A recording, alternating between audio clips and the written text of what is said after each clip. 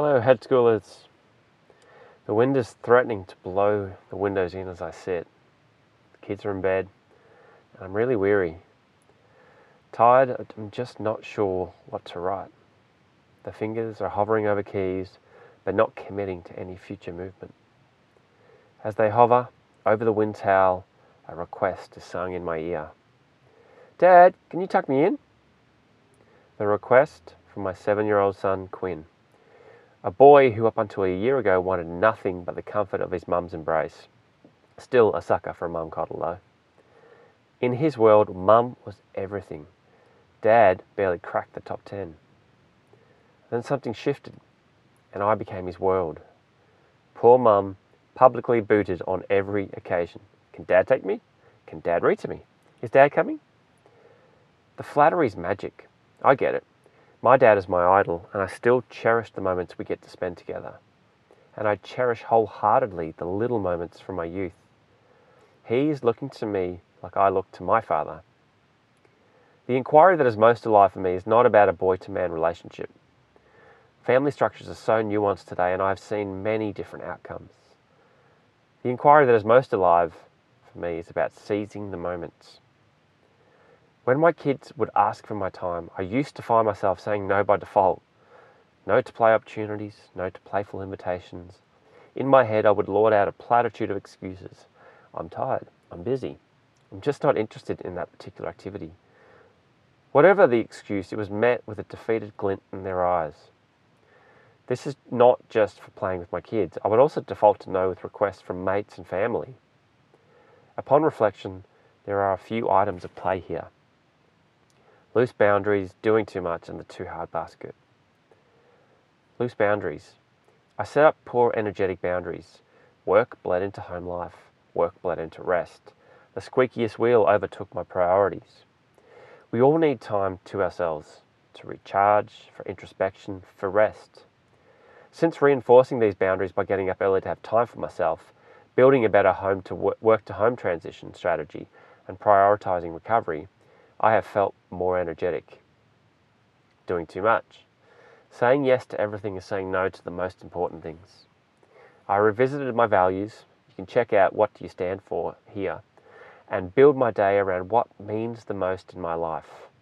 This simple practice is something that I keep coming back to. The too hard basket. This is just laziness on my part.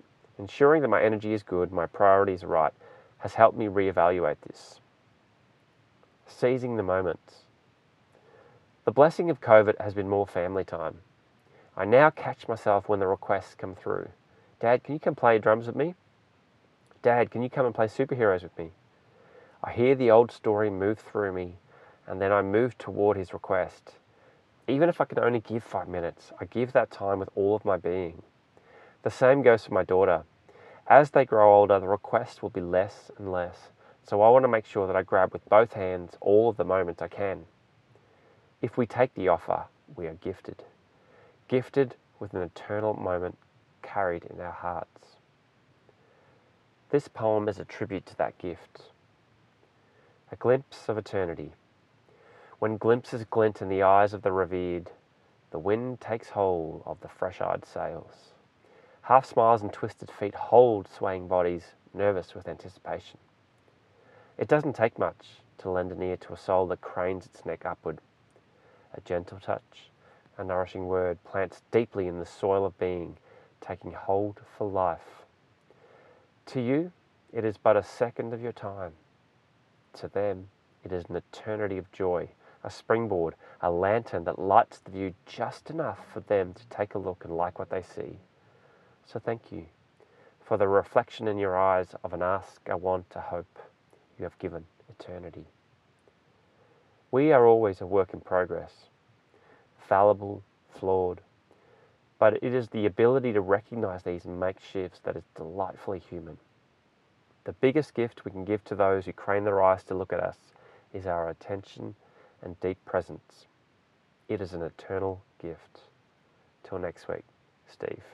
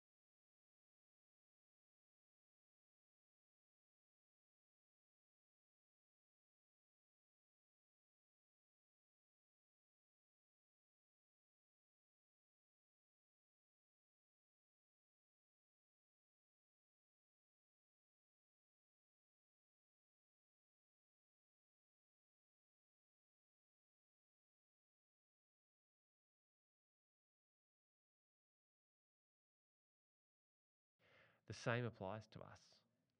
Crossing the tear shock due to perturbation is not always a good thing though. Death by 1,000 cuts can lead to negative eruptions, lost tempers, violent eruptions, mental snaps. Pressure is neutral. How we hold our stead or dissipate our energy are two areas we must continue to work on. With the right crucible, we will be forever different. A spontaneous eruption of the never before. This is my poetic salute to perturbation and tear shock crossing. Spontaneous eruption. Oh, what magic births from souls holding court with love, where depths of whispers are weaved into song, spoken alive with listening. Like water traversing the contours of land, we spontaneously erupt the never before. The magic of maybe dancing with the edges, knocking on new world doorways as adjacent possibilities are dreamt into existence. I die in those moments of presence. Katana cut narratives fall away in reverent pieces as the sacred beingness is witnessed. Singing hearts track to beam connection. There is no separation, only love, divine love, that swallows you in the deepest embrace. Gifted, I sit back with a smile on my face. Oh, the places we will go with love in our hearts. Till next week, Steve.